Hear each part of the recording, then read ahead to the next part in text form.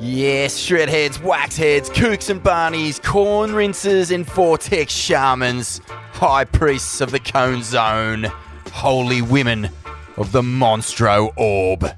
It's time to pack your sleds, your fishing rods, your camping gear and your froth bucket. Chuck it in the wagon, point the thing for Waves Campground Crescent Head, because this October 21 to 23, the first annual Swellness Summit presented by Greenlight is going down. It's a weekend of surfing connection, brotherhood and sisterhood, of learning, listening, and their transference of wisdom from all corners of the surfing experience. The goal of the weekend is to arm you with the knowledge and the tools to make good choices, healthy choices, choices that benefit yourself and others, to reconnect with the natural world and even improve your surfing. Once there, you'll experience the regenerative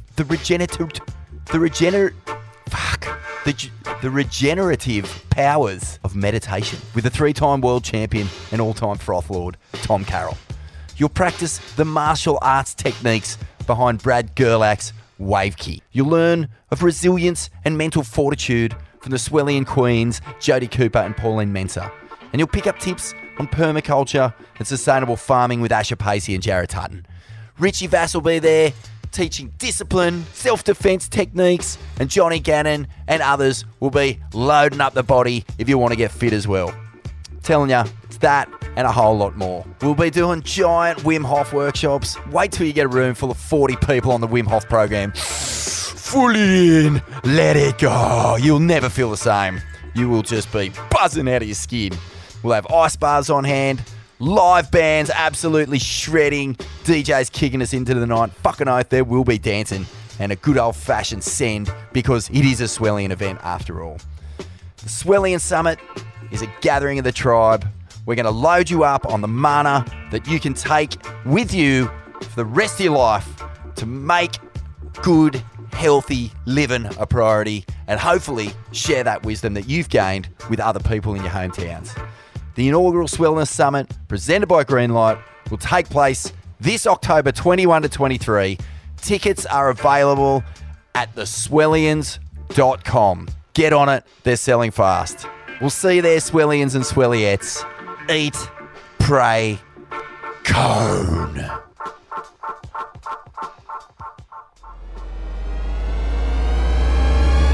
Ain't That Swell presents Core Lords.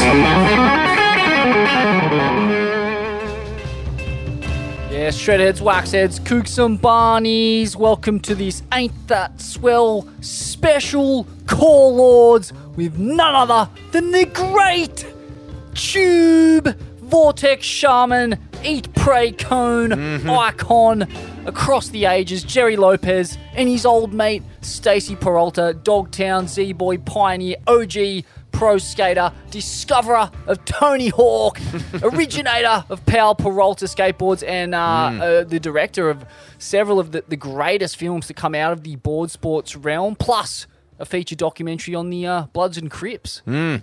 Wow. Yeah, wow. What a morning. Smithy got the call up. Patagonia invited us up there to speak with Gerry and Stacy on the promo tour for their film, The Yin and Yang of Gerry Lopez. We went and watched it in the Stone and Wood Brewery in Byron Bay. And how was the turnout, by the way? There was like Rusty Miller, the old big wave surfer who's relocated and been up in the Byron area for a long, long time. Saw Mex Sumter there. Mal Bruff was there. These are like, ancient names in the Australian sort of surf industry bubble, like Mal, Mex, Mariam Sumter, Mex's dad. He was the guy who started surfing Australia and basically paved the way for your midgets and your nats and the birth of, surfing as anything other than just this bizarre kind of hobby that had been around for a few years. So there was sort of those ancient relics, those fossils who have been, instrumental in the birth of surfing in this country. But then there you had, Pauline Mensah turned up, the great Swellian Queen, Butler Queen, 8-time world goatish, greatest of all time. Steph Gilmore was there. Who else did you see in the crowd, mate? Massive turn. I mean, it was all walks of life. Is my point. Like there were van lifers, there were pros, there were like the hardcore hot doggers. There was just such an array, man, and it just felt like something special was about to go down, and the film itself is just classic, mate. What a sick movie, eh? Like frothing on just that 70s vibe, that mana of what they were doing, the way they were sort of breaking just what could be done, the realms of possibility just getting reshaped every single time they paddled out. Shaping boards from session to session, a lot like what happened on the Goldie, sort of inspiring that shortboard revolution. But yeah, it was a magic night. What did you make of the film? Yeah, amazing. It wasn't just some naff, retrospective on the shortboard revolution. Nah. There's been a fucking 1,000 of those films now. What this was such a complete look at the life and times of Gerry Lopez. You kind of have him in your memory as this eat, pray, cone, peace, loving mung beans character, but mate, he was far from it. At different times, he was caught up in the drug-fueled mania of Hollywood. There's footage of him punching on the beach at Pipe. He opens the film apologising for just fading cunts mercilessly for decades. This guy, it is really the yin and yang of Gerry Lopez, and who better to come up with an opus like this than Stacy Peralta, mate? You cannot, in my mind, Stacy Peralta is every bit the equal of Gerry Lopez. He's skating's version of Lopez, but then he also, similar to the way Gerry became a yoga and wellness guru. Stacy's also interested in that stuff. He's a daily meditator, but he went into a whole different medium and became one of the great filmmakers of his generation, at least where it concerns our sport and our culture. It's a fucking ripper of a film. Heaps of sick, acidy, shroomy, iconography, great storytelling, really high-end modern techniques. And, mate, what we're about to get into now was fucking peak experience for Smithy, at least. Oh, no, I was right there with you, mate. I've met Gerry a few times. I was thrilled when I walked in and he remembered who I was. I was just going, fuck, mind blown.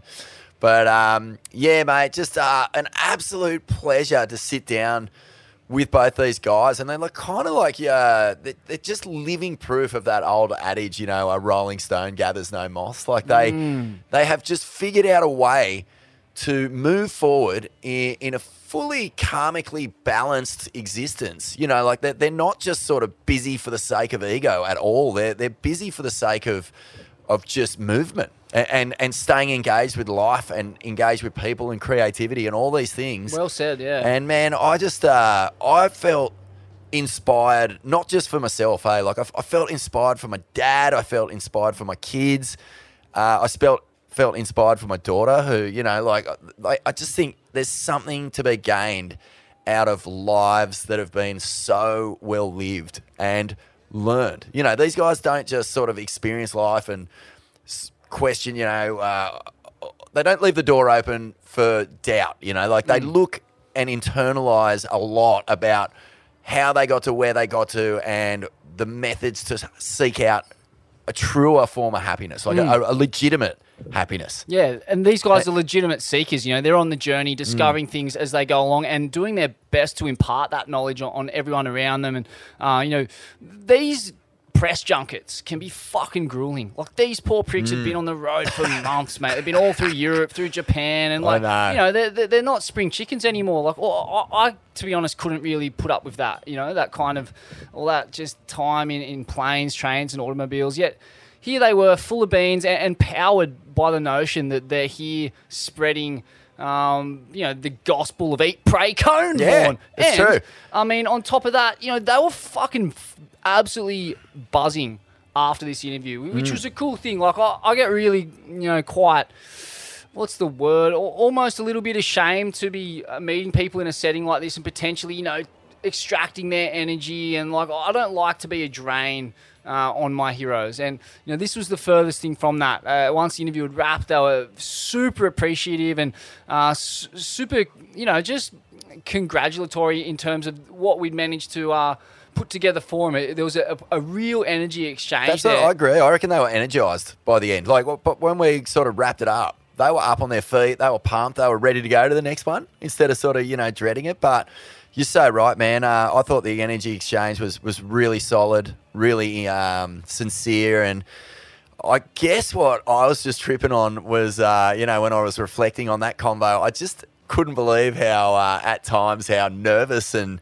frothing I was. Just every now and again, I'd be looking at Gerry or Stacy in the eyes, and my mind would go blank because I'd be like, fuck, we're sitting here talking to fucking Gerry Lopez, mate. Mr. Pipeline, bruh. And, so I kind of stumbled over my words at times. I got too excitable.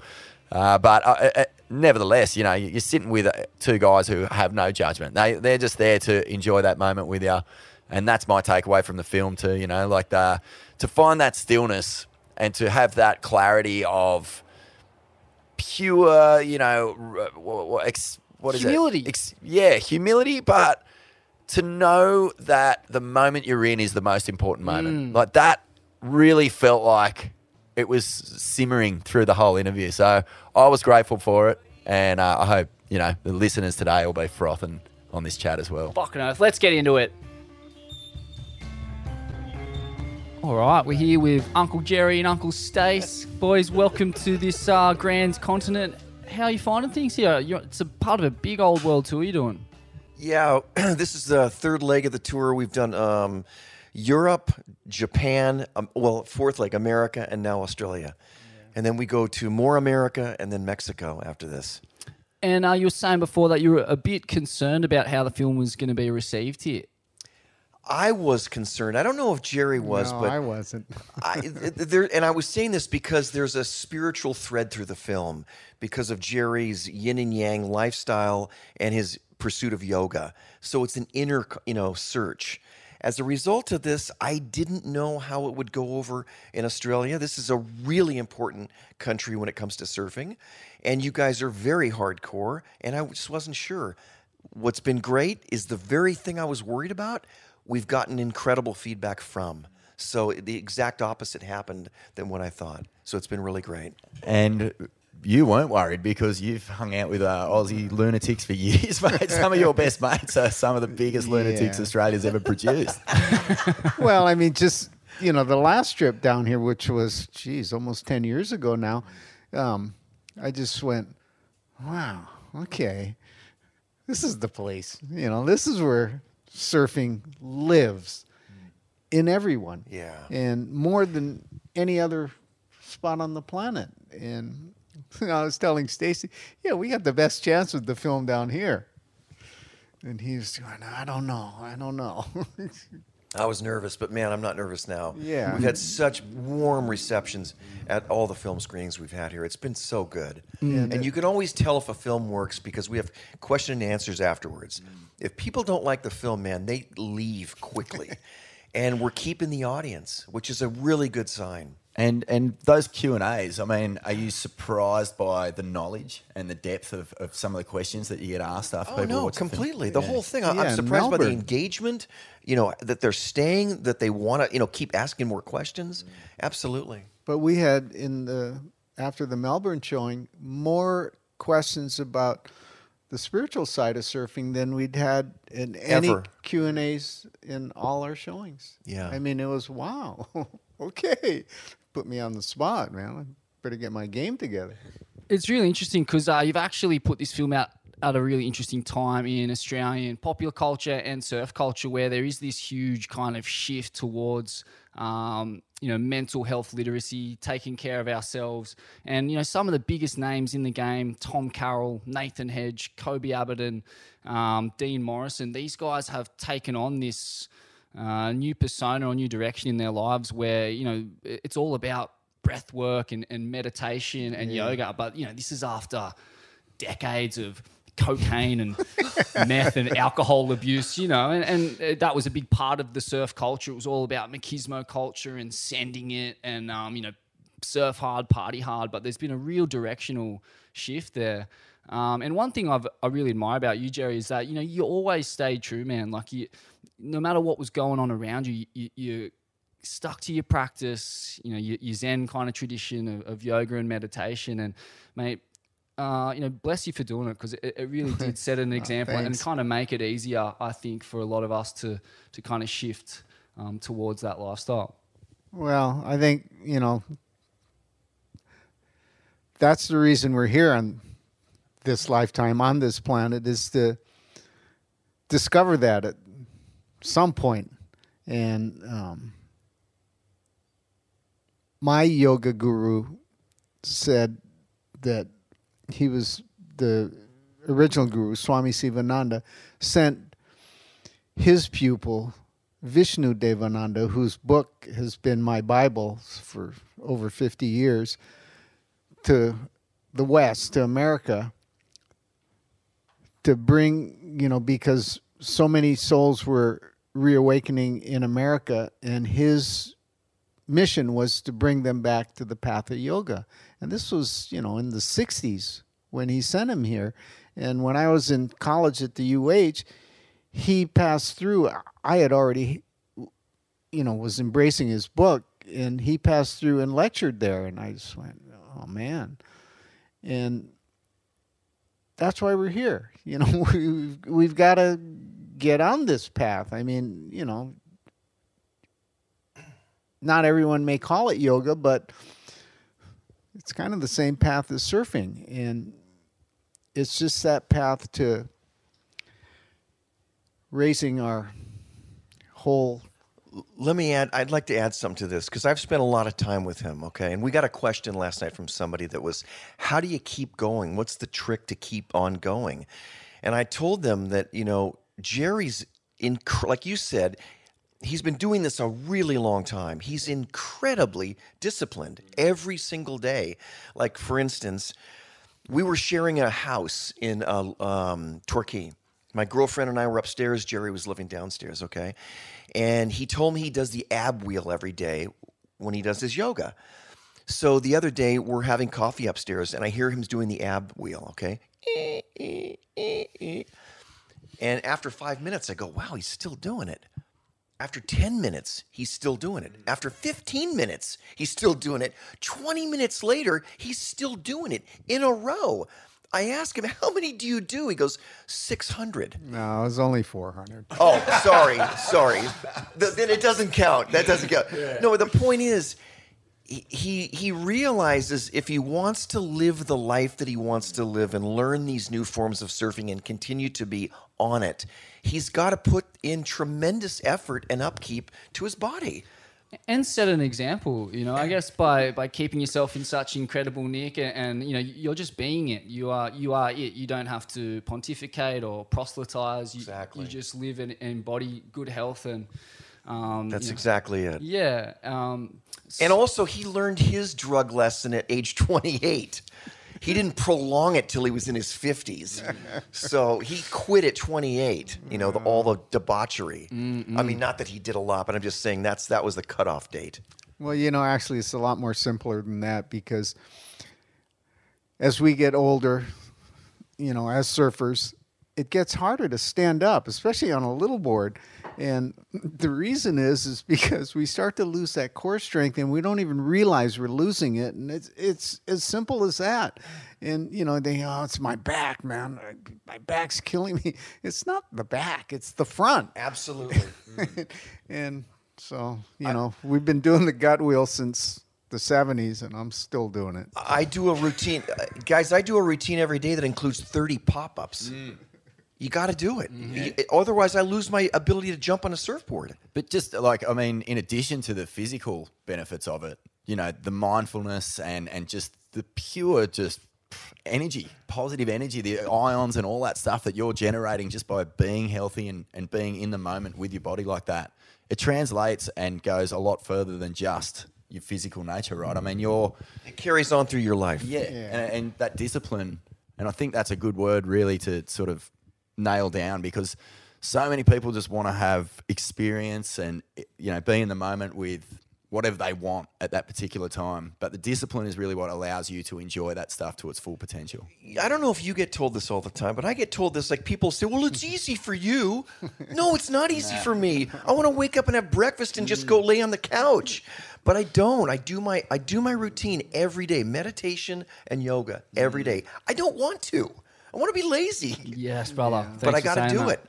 I got to do it. Yeah, and we've had this great good fortune in our lifetime this time to be born surfers. And surfing has been tremendously beneficial for all of us, I mean, our whole being. You said it, much more than physical, mental, but even deeper than that too. And that's the beauty of surfing, and that's why it continues to grow, and the crowd, the lineups keep getting more and more crowded, because it's a beautiful thing that really gives back as much as anything in life, and it gives back more. And it really, for me, it's really about connecting with the divine energy every day. And, there's various ways to achieve this. Yoga is one way, breath work is one way, meditation is one way, surfing is one way. Just being a part of the energy that is generated by the earth and by nature. And by connecting to this on a daily basis, it keeps you honest and accountable and on track. But, if you drift off the path and you forget to do your work each day, you can easily lose your way, and it can turn into a negative loop that can last a day, a week, a lifetime. yeah.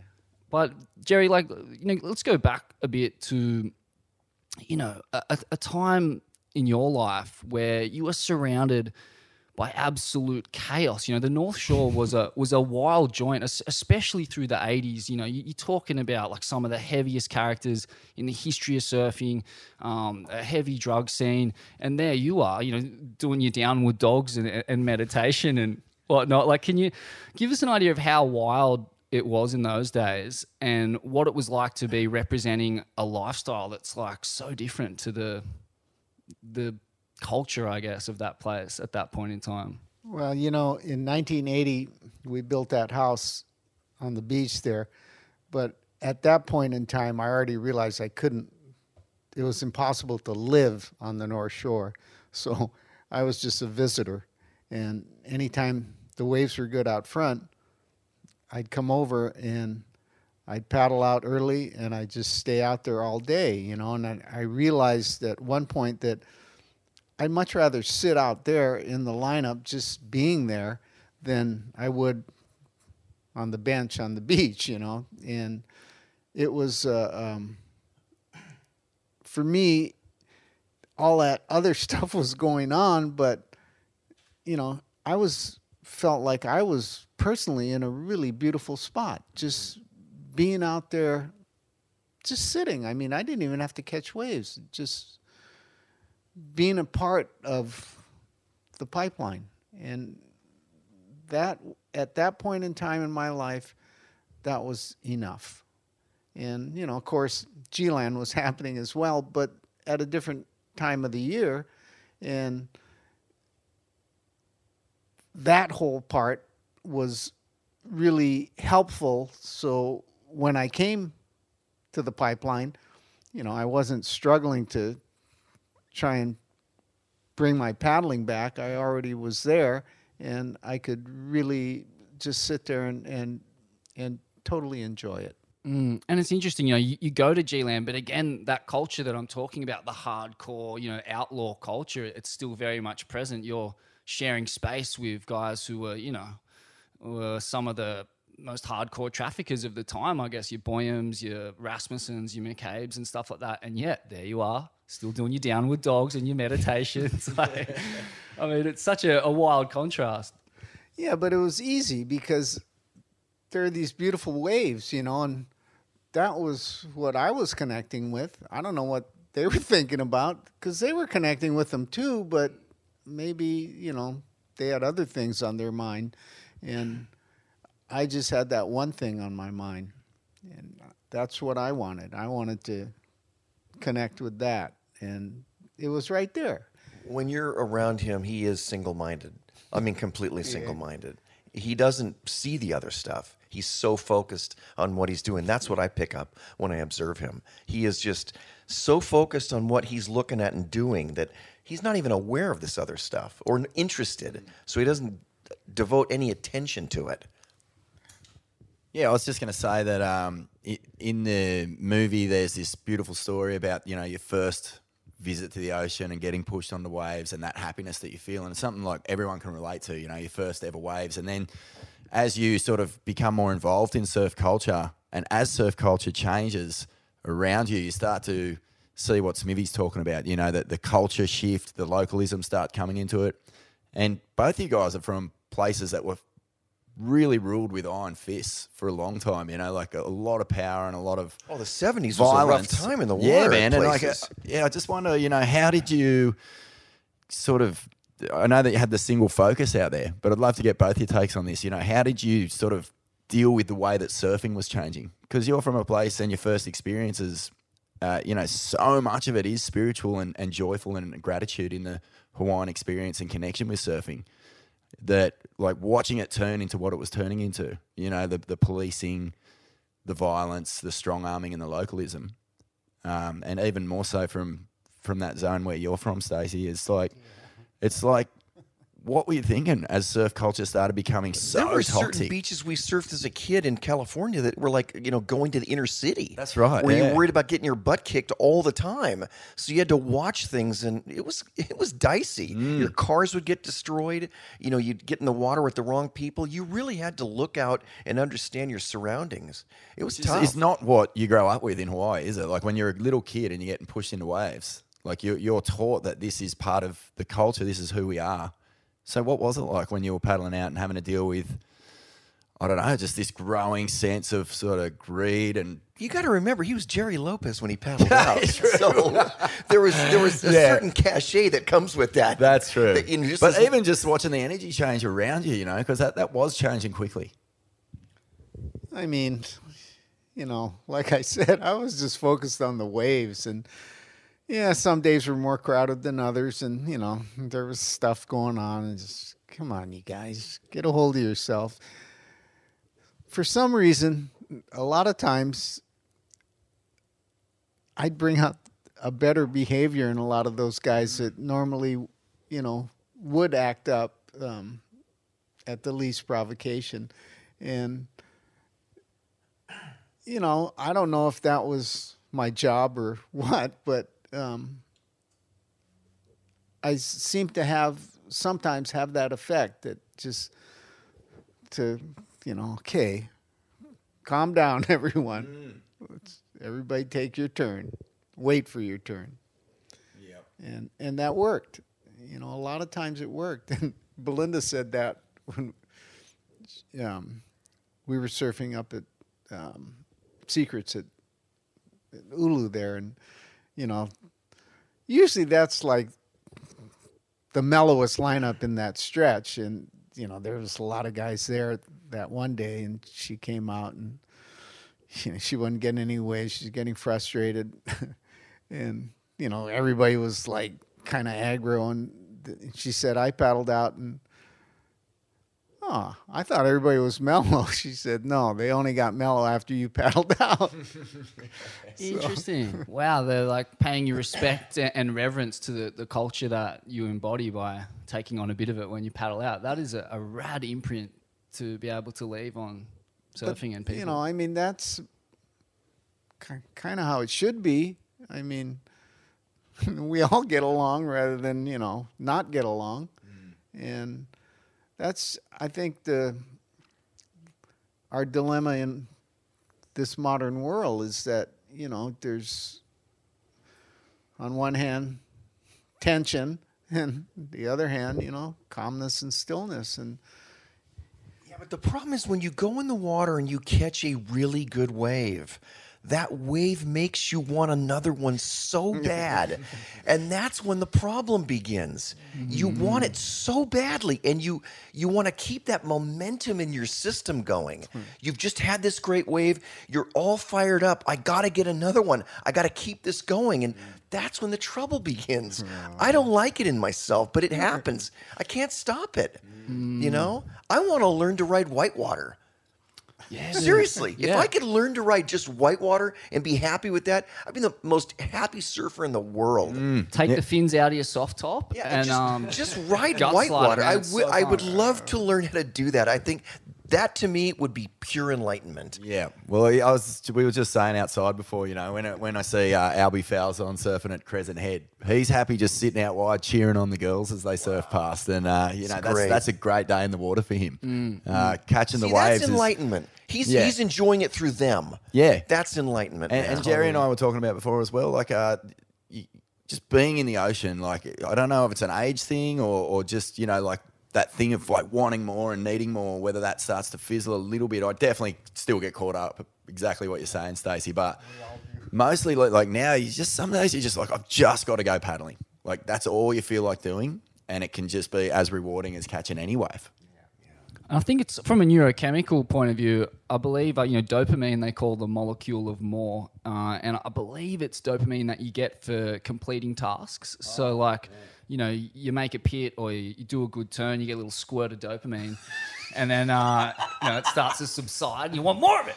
That's it. That's exactly it. I want that slow drip to keep dripping. Exactly, but it's not. Yeah, but you kind of gotta know that. I guess know that it's just a dopamine squirt. It's gonna subside, and just to kind of keep your composure. But can I throw something into this? And this is another thing that Gerry and I have been asked. In Europe, a couple of professional surfers asked us at a Q&A one day. They go, how do you guys deal with the crowds now? It's not like it used to be. We don't get it like we used to have it. And both of us said, learn a new form of surfing. For us, we learned how to kiteboard. What that did is it allowed us to use a form of waves we'd never surf on. But it enabled us to have a great time doing that. Now foiling, we're riding waves that we would never surf on. So move into other areas if you can't get what you want from where you were getting it. There's plenty of new avenues. Yeah, I mean, East Coast of Australia, we're just so lucky. If Snapper's packed, you literally just drive 2 minutes to another beach and it's empty a lot of the time. There's just constant beaches and all that sort of things. Smithy has to constantly remind me that we've got it pretty good here. Yeah, I mean, at the end of the day, it all just comes down to riding energy and connecting with that energy and the energy that's given to us by these storms and this nature, this earth. So that's kind of my mantra. Yeah. Push it in?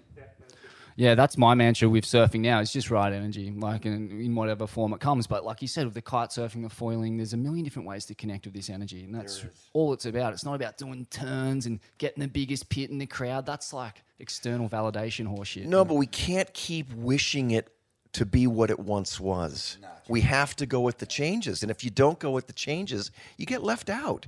And I don't want to be left out. I know Gerry doesn't want to be left out.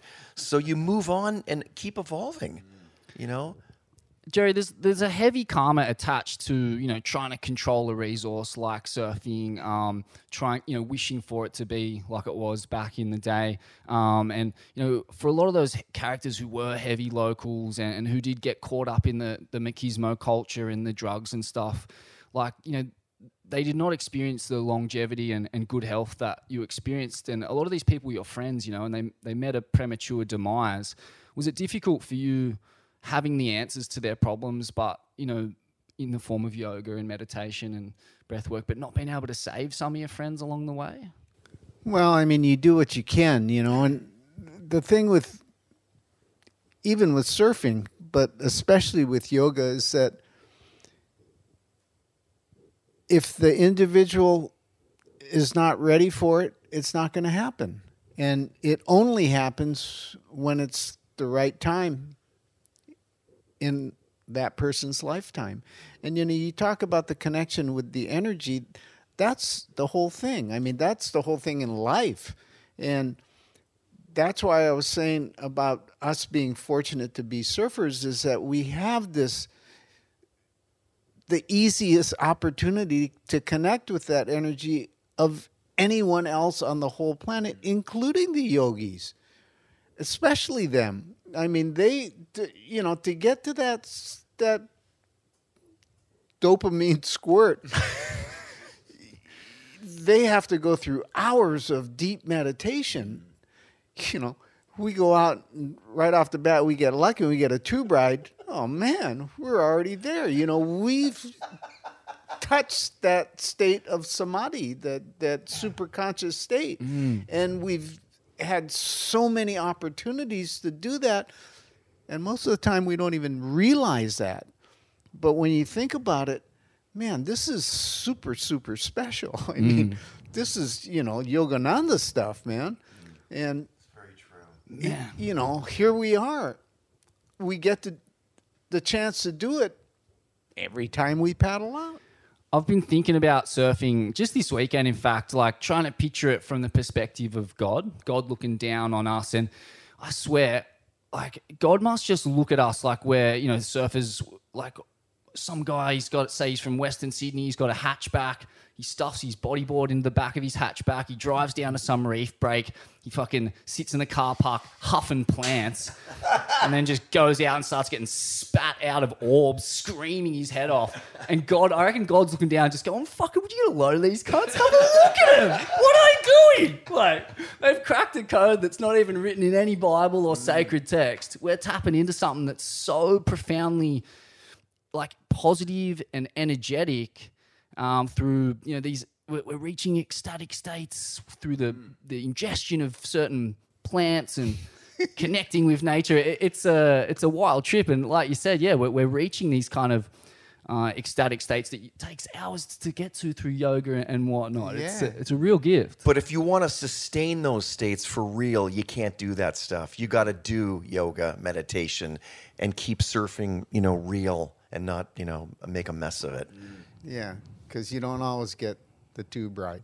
Can I mention one thing that we both really believe in and we've both talked about in the Q&A?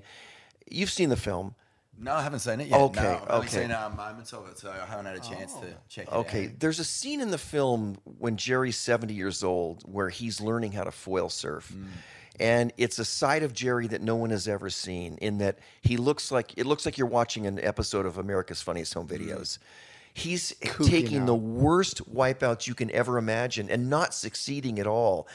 And in the film, he says you have to allow yourself to fail. And one of the things that we've both seen, because we've been around professional athletes our whole life, is they don't want to leave their chosen profession to learn anything new because they're not willing to be a kook again. And it's so important to allow yourself the freedom to be a kook because it liberates you. It's liberating. When you hold on to what you've been doing and you only do that and you want to continue to only do that, it limits you so much.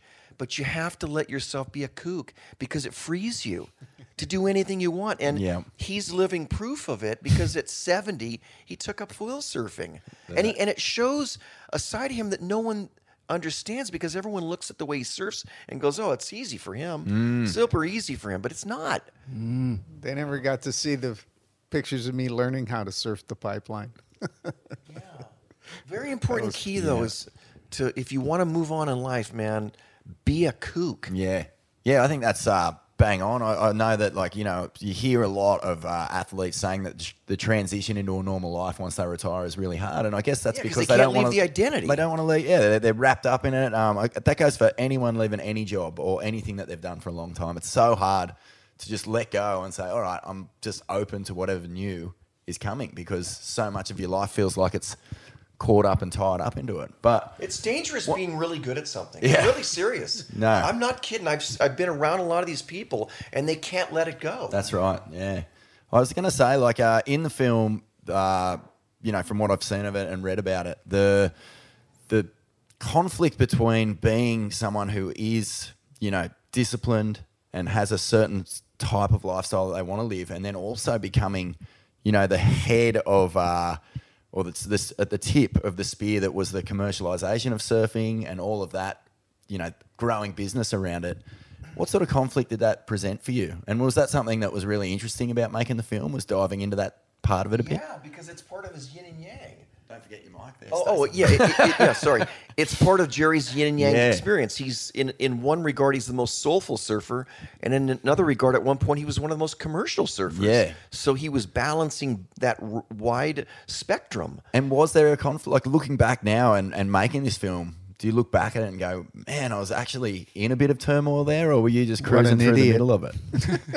No, because at that point in time, in this whole surfing business, the business of it, it was really a first that no one had ever really thought that business was going to become as big as it ended up becoming.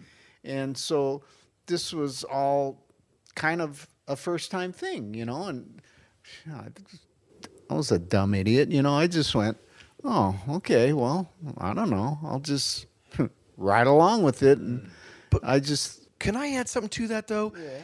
Check this out. We live in a day and age where surfers are paid a lot of money, okay? There was a time in the world where Jeff Hackman, Barry Kanayapuni, and Gerry Lopez were number 1, 2, and 3, or all number 1, okay, in the world.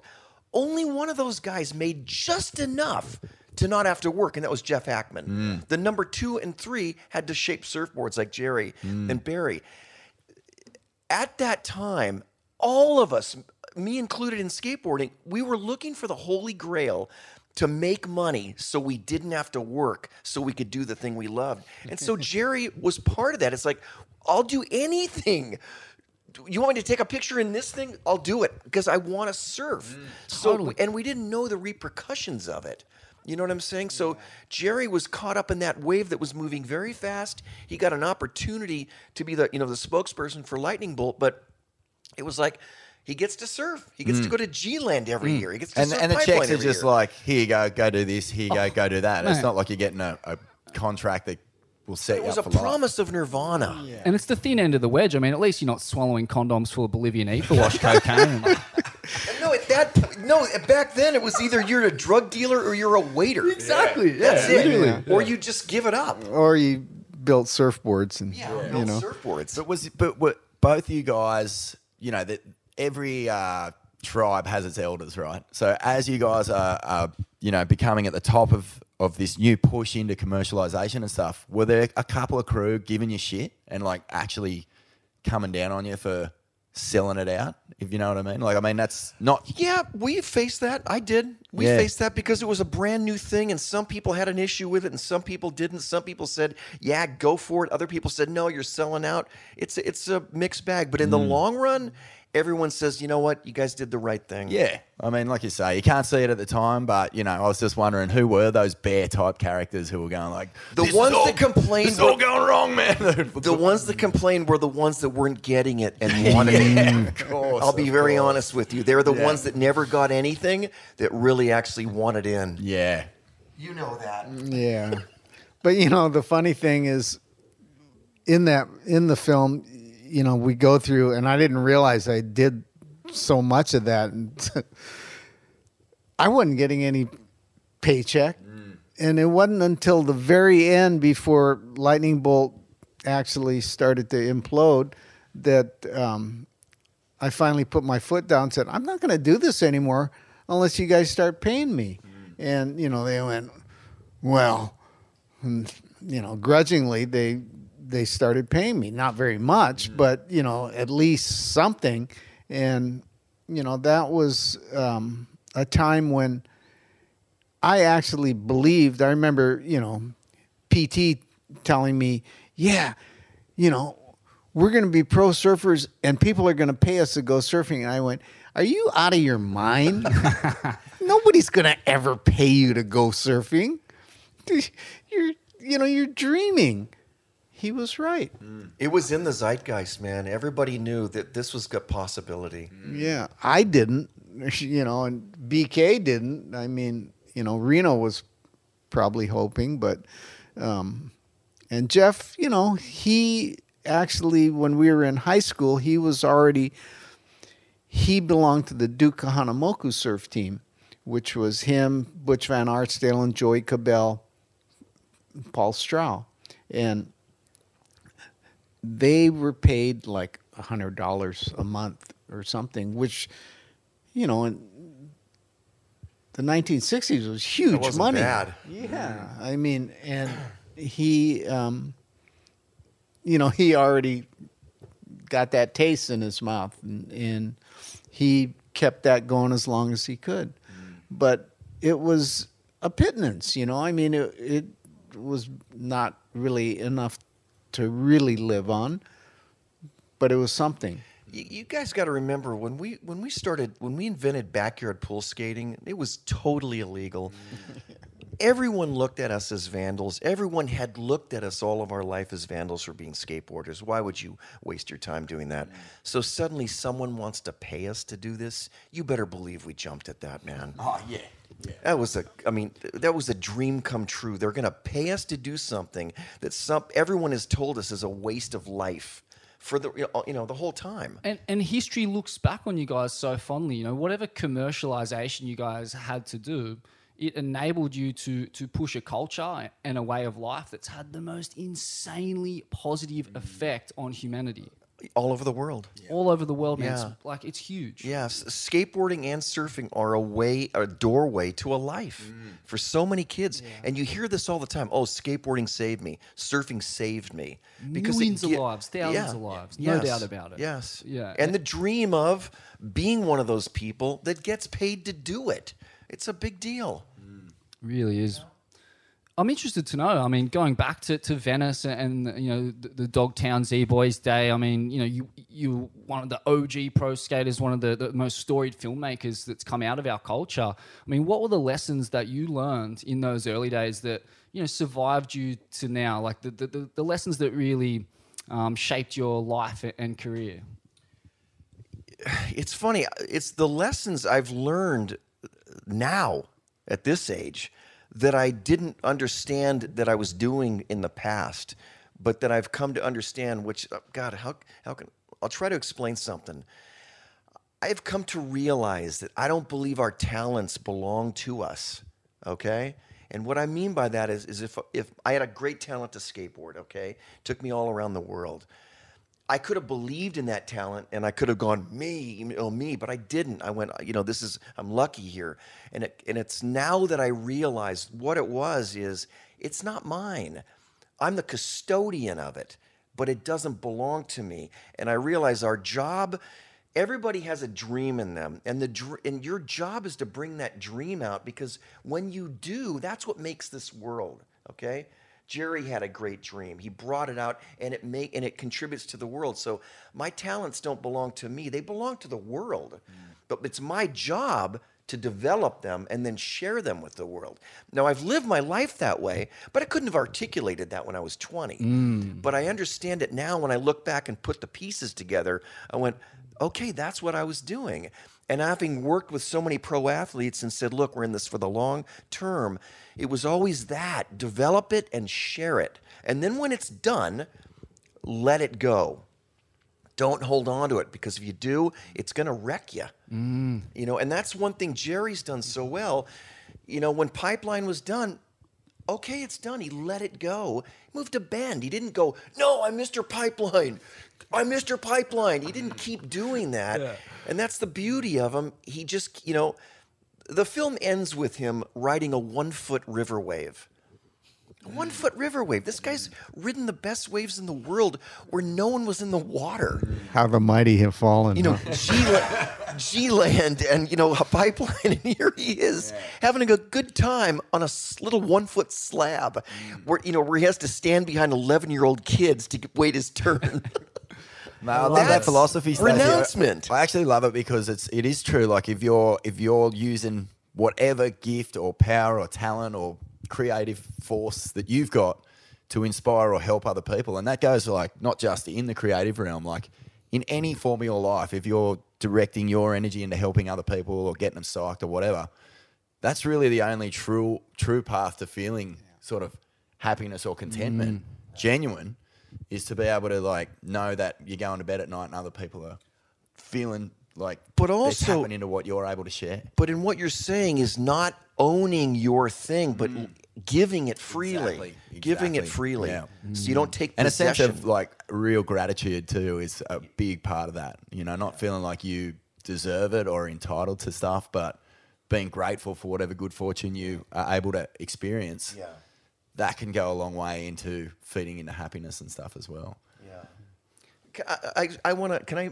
I'm not talking too much, am I? No, go, mate. I just want podcast. You can't talk too I much. want to add something because I was Sam, George, and I talk a lot. You guys probably know who Sam is, and we were talking before, and I told Sam, I go, the first professional experience I had as a skateboarder was being brought to Australia by John Arnold of Golden Breed in 1977. I flew in here and went to work as a skateboarder and toured all your country and showed, Australian modern skateboarding. That was a wave I took off on. And when I got off the plane with my girlfriend, or with Gerry actually, I had this premonition like, oh my God, I'm still riding that wave. I got on this wave as a kid, to ride my skateboard. And here I'm getting off a plane with Gerry Lopez that I've made a film about. How did this happen? I'm still riding this wave. That all began then. Of course. And because like your intentions, your heart's in the right place and you're making the effort to connect with this divine energy or whatever you want to call it each day. And so it just keeps consolidating your path. It's crazy. It's crazy. But it's also, almost like a universal truth of how to live appropriately, I reckon. Yeah. A testament to that. But just trying to stay on that wave. Because as we don't realize sometimes that we're living life real time. We're riding this wave right now. And a lot of people, like you talked about these guys that got left behind, they fell off the wave. You know what I mean? And you got to keep on the wave because it keeps breaking and it breaks mysteriously. We don't know where it's going to break. We don't know where the sections are going to be, where the hollow spots are going to be. But you just got to stay on your board. Yep. One surprise after another. Yeah. And good times and bad. Not all parts of the wave are good. Nah. Well, let's not forget that we live under a system which is constantly trying to push you off that wave through a million different ways. Yeah, but we do it to ourselves, though, too, in our own head. Well, but our heads have been so conditioned by the culture of advertising and consumerism, and these things are, wolves in sheep's clothing. They're often toxic and they destroy lives. And I think you can credit the downfall of a lot of your contemporaries with just being victim to a phony culture. Do you agree? I think they're victims of themselves. You get to choose. Yeah. And, a lot of times you don't know which way to go, what to choose. And I think most people are hopefully trying to make the right choice. I mean, for me, I'm always trying to make the right choice, but I don't always. And sometimes I've made the wrong choice. And then you got to live with that and hopefully learn from that. So the next time that opportunity comes, you choose the right way. We're moving too fast. We're not built to move as fast as we're moving right now, and that's my belief. And as a result, we're making a mess of the world because we're just going too fast, consuming too much, just too much. We're not designed for it. Gerry says something in the film about the water is always moving its yin. We're correct? Yeah, and when he moved to Bend, Oregon, he was near the mountains, which are yang, and that's where the stillness is. And we've also discussed this. He's talked about that if you're not searching for the stillness in the activity, then you're missing the point. And that's what yoga and meditation and surfing ultimately should lead to, is finding the stillness, because this is what we've escaped. This is what we've diverted from, because nature is still. When you go to the forest, it's still. Everything is still. The ocean is really still. It's us that's just frenzied. And we got to, become still. Slow down. I think the problem with the commercialization of surfing is that it's led to a culture where, waves are a finite resource and people are trying to, especially pro surfers, are trying to consume too many waves. And they're getting frustrated with the crowds. Like, the better you are at surfing, the more entitlement you feel to the better quality waves. And I think we've kind of lost the whole point of it. It's not really the point to consume as many waves as you can to get your level higher, to get the sponsorship, get the contract. Like, all this shit's like, very peripheral to what surfing's meant to be, which is just connecting with energy, connecting with each other. These things have gone way by the wayside, it feels like. And it's due to a culture and a form of conditioning. But, it takes that's part of the process of learning too. I mean, and you have to look at it and just go, all right, he might take a little longer to learn, but I'm going to use that as an example for me to go, I got to go this way. I don't want to go that way. And I mean, that's, one way to look at it. And I think that we're, in a lot of ways, we have to make the choice. It's not made for us. I mean, the waves of life aren't easy to ride, but there are waves, and we have to ride them on our own. Can I add something to that? And to what you're saying, a couple of years ago, a really perfect south swell hit California, okay? It was, the waves looked beautiful where I lived, but they weren't rideable, okay? So I drove 2 hours to Santa Cruz. It didn't work out there, and I drove back to my house, and it was almost good, but it wasn't. And I knew there was people in California getting great surf, and I was so pissed off and so anxiety-ridden because everywhere I went, I was missing it. And I was just in a tangle of frustration. And this voice, and I'm not a religious person, but I'm a spiritual person, but this voice in me said, say a prayer for all the surfers that are surfing in California right now, that they have a great day. And I went, are you kidding me? I want to go surfing. I'm not going to do that. And this voice seriously said that. And it kept saying it. And finally I said, okay, I guess I got no choice. I said a prayer. And I said, I hope every surfer in California is having a great experience. And I swear, I was fine. It took all the crap out of me. And I'm like, wow, that's all I got to do. Oh, that's all I got to do.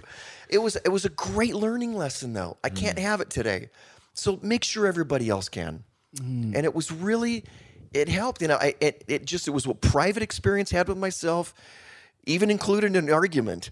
But it ended so beautifully, and I've never forgotten that, and I keep using it, So what do you see when you look at surfing today, Gerry, like as a whole? I mean, you've been through so many different eras. You're still surfing every day, like you're saying, 1 foot waves in a river. Like it's all still stoked to you.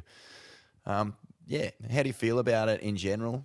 Do you feel like it's on the right path, or is it something that you're happy to just let it be? And no, I mean, I truly believe that it's on the path that it's on, but that for every form of it, we're all like so lucky to get to do this in this lifetime, because there's a goal out there, and whether you reach it in this lifetime or not, you're going to get at least a glimpse of it.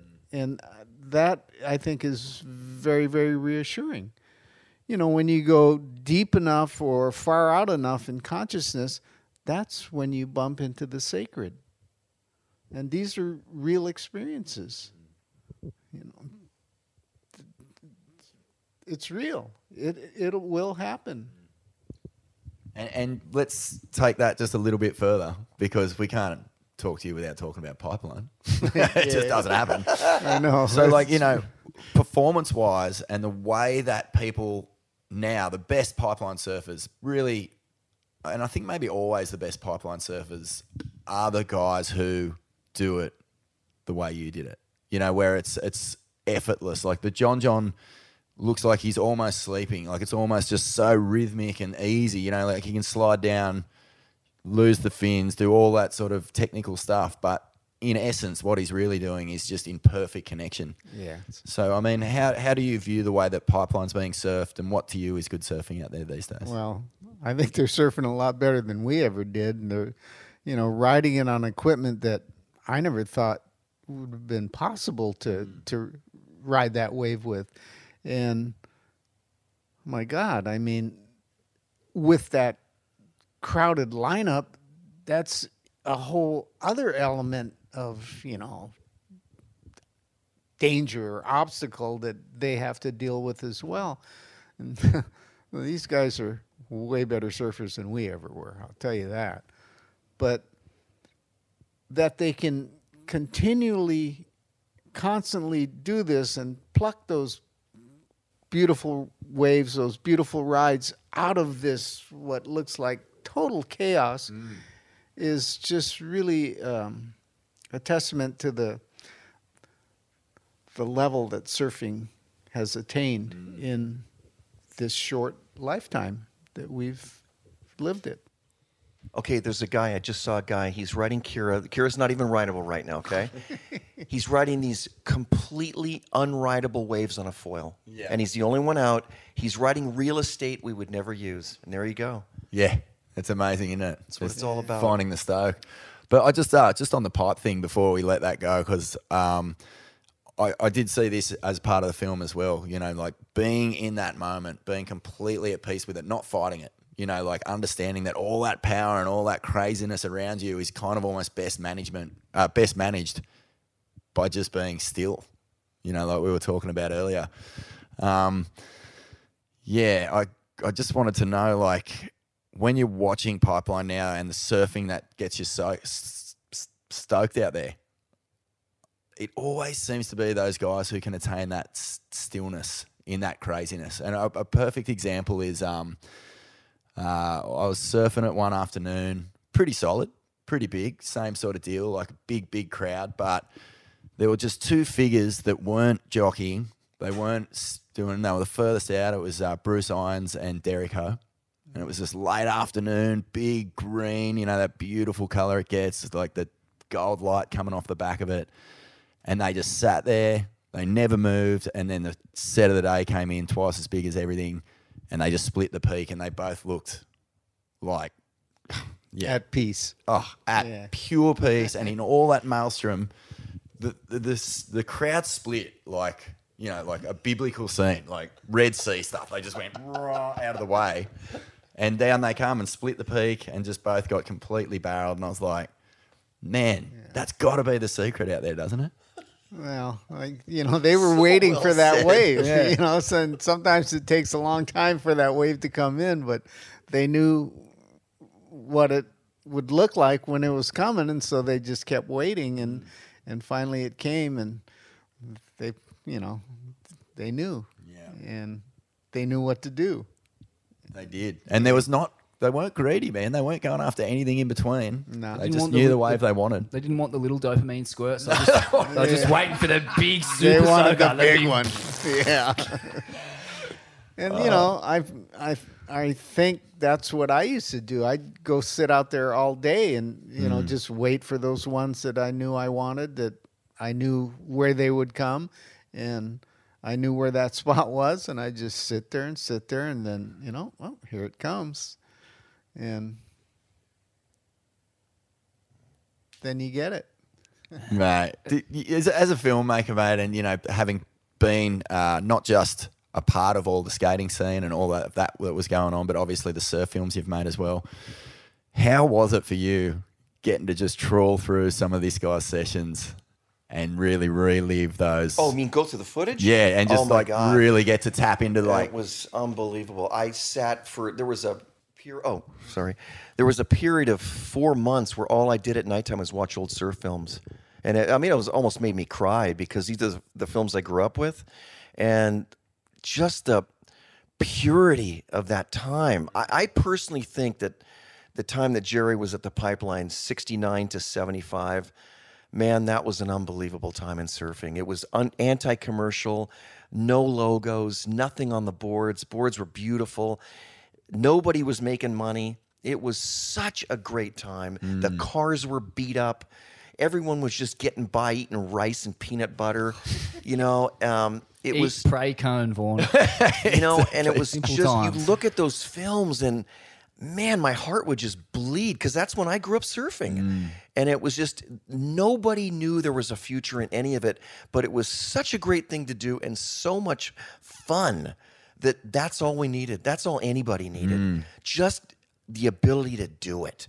I'll eat anything. I'll go anywhere. I'll sleep anywhere. I just want to live this lifestyle. Cool, it was so fantastic. And just you're reliving those sessions when you've got the raw footage. Like you're there. You're like watching it in real time, not all cut up and stuff. It must just feel like a window directly back into time. It was. Yeah. It was. But, you know, I mean, Stacy said it from the beginning that we're trying to find stuff that hasn't really been seen before. It's not on the internet. It's not where everybody can see it. And, we had like Greg McGillivray opened up his vault of, for stuff that he outtakes that he never dealt with. Wow. There's stuff of Gerry shot during 5 Summer Stories that they never used. Really rare stuff. And we made a deal with Yuri Ferrant, who has never let anybody have his footage. Or his footage has been really secure over the years. He had stuff of Gerry no one's seen. Really great stuff. That's amazing. I mean, Gerry, I asked Stacy the question. I'll ask it to you too. You're the son of bloody cane farming labourers, and you come from a really humble beginning. But what were the lessons taught to you in the early days, both by your family and through your upbringing surfing that really endured and paved or shaped your life? I had good parents. The toilet training was great. And I think that most people of my generation had that in one form or another. And really the thing that came with all that was respect, respect for a lot of things, and especially respect for yourself too. But, that's something that's important in life. And when you live that, you had, some sort of humility. And, I understood right away that surfing was something that was really difficult. And when you had success at it, because it was your identity, then this ego thing started to grow, and that was a part of it too. But if you let that consume you, then, you'd be an asshole and nobody would like you and they wouldn't have any respect for you. And so that was something that was really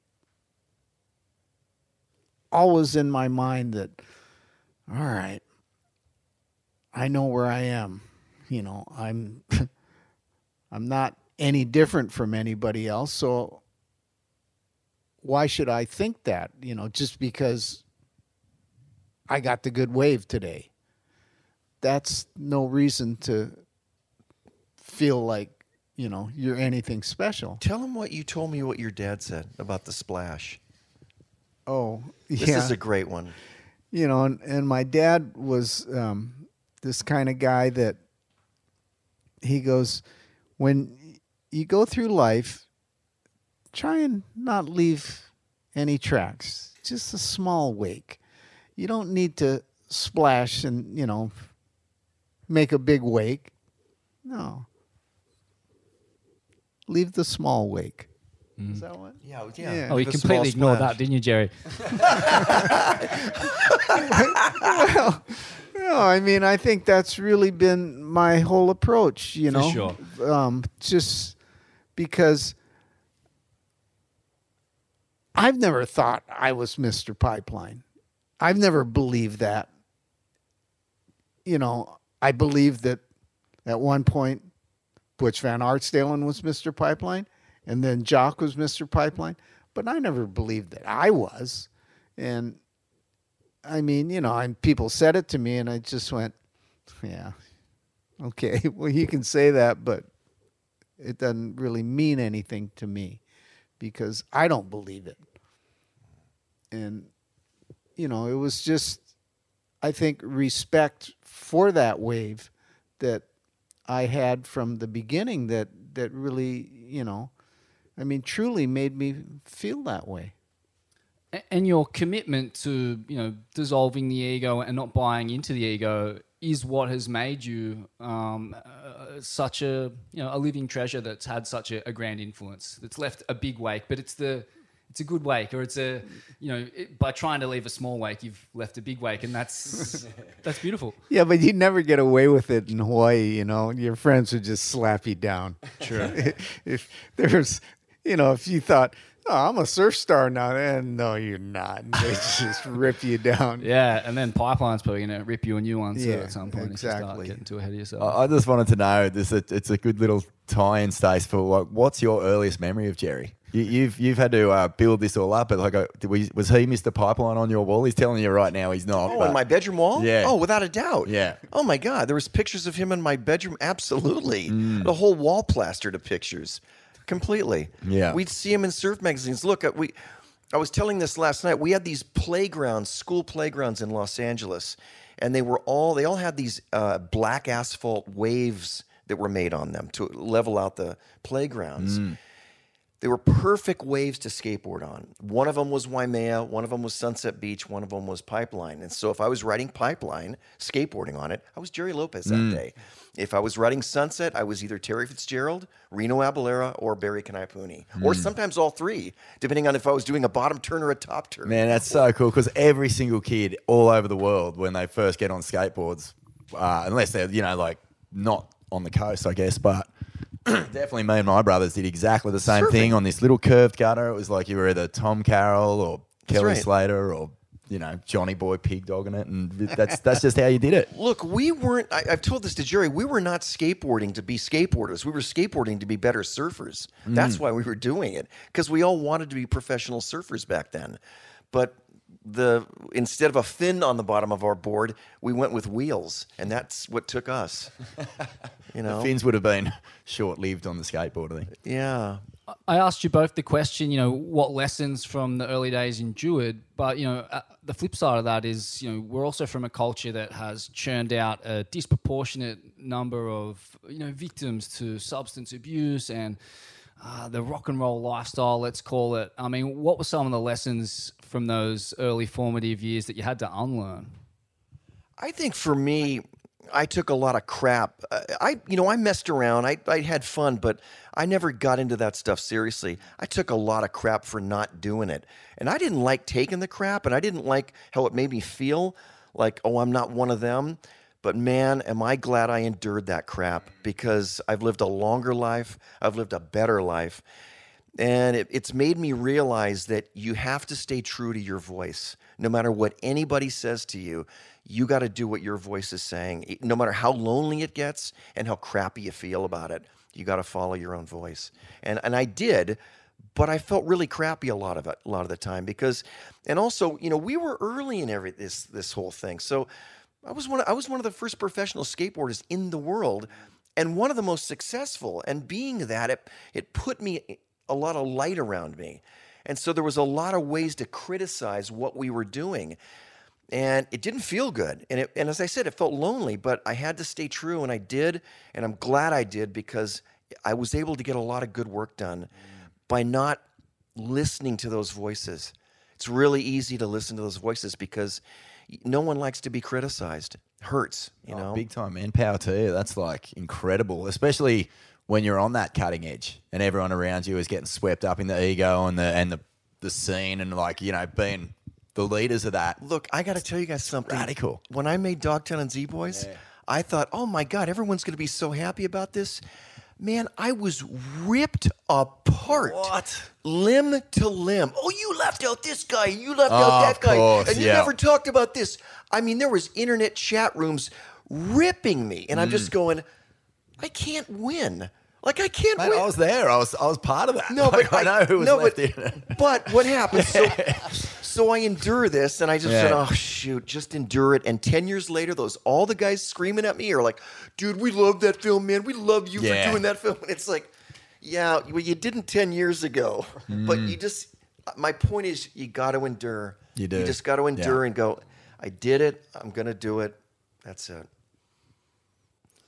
And Gerry, like, some of the bits of the culture that you let fall by the wayside, or the lessons, sometimes you can be influenced negatively by a cultural zeitgeist, and then you have to kind of step out of it. Did you have this same experience that Stacy was explaining? I lived in Hollywood briefly. And what was that like, man? That lifestyle. We're just a couple of convict bogans from some weird island. Like, give us the insight on Hollywood. Yeah, and I saw that it was a dangerous lifestyle. And I just went, oh, I want to go surfing. And if I want to go surfing, I can't be like this. And that, was a great opportunity to really learn and understand the lesson there. And that was it. I mean, I remember it was really simple. We said in the movie, night after night, Jan Michael Vincent was the Brad Pitt. I mean, he'd walk into a bar and all the girls wanted to go home with him, just like that. Gerry's his wingman. Yeah. So he gets all the rest. So I'm just going, oh, man. For a while I thought that was great. And then one morning, it wasn't even morning anymore. I mean, it was like afternoon. We got up, carrying on, been up all night, every night. And I looked out and I could just see the lines out to sea. And the wind had already come on it. And I'm just going, shit. That's it, man. Never going to do this again. I don't ever want to miss that, because I knew the surf was probably totally going off that morning. And I was sleeping, with a hangover. What an idiot. And that was it. I mean, I never had another drink from that day forward. And, I've had friends that, in fact, one of them, he had a serious addiction problem, and he ended up, because he had some money, creating a program called Cry Help, which was, to help people that were really having dependency problems. And he asked me, well, how did you do that? And I told him, and he went, and that worked? And I went, yeah, it worked really good. And he just shook his head and went, God, I don't know how that worked. And I went, made me think about it, and I went, well, I guess that's the power of the surf. I think it's the power of his focus. I think it's your focus. When you are just so single-minded, when you decide something, that's it. And your son says that in the film. He has that, ability just to I'm going to do that. And there's nothing else. There just isn't anything else there to corrupt his attention. And you spend your whole life connecting with this energy, and that energy flows through you. It's giving you everything in your life. And then to step out of that loop and disconnect from that energy, man, you think coming down off a gnarly bend is bad. Like, that hurts. When it's cooking and you've been just getting coned your whole life, and you're missing the session, it hurts. Really hurts, Gerry. Some people go the other way too. They just keep on doing that. They keep on giving it up. It gets harder and harder to get back in the water, and it's easier and easier to just pick up whatever the masking agent that they want to hide their pain with. But fellas, this has been an absolute pleasure. Thank you so much. Thank you guys. Great Congratulations for us. on the film, and I can't wait to check it out. I'm sorry I haven't seen it yet, but I'm really looking forward to it, and just far out. How good is this? Oh, man, I'm tripping. Tripping on, yeah. Thank you Gerry. guys. Thanks, guys. Good to see you, Thank you mate. so much, Thanks, Gerry. Stacy. Really appreciate it, brother. Yes, Stacy. Yeah, Thanks, man. thank you guys. Louis. Magic. Matt.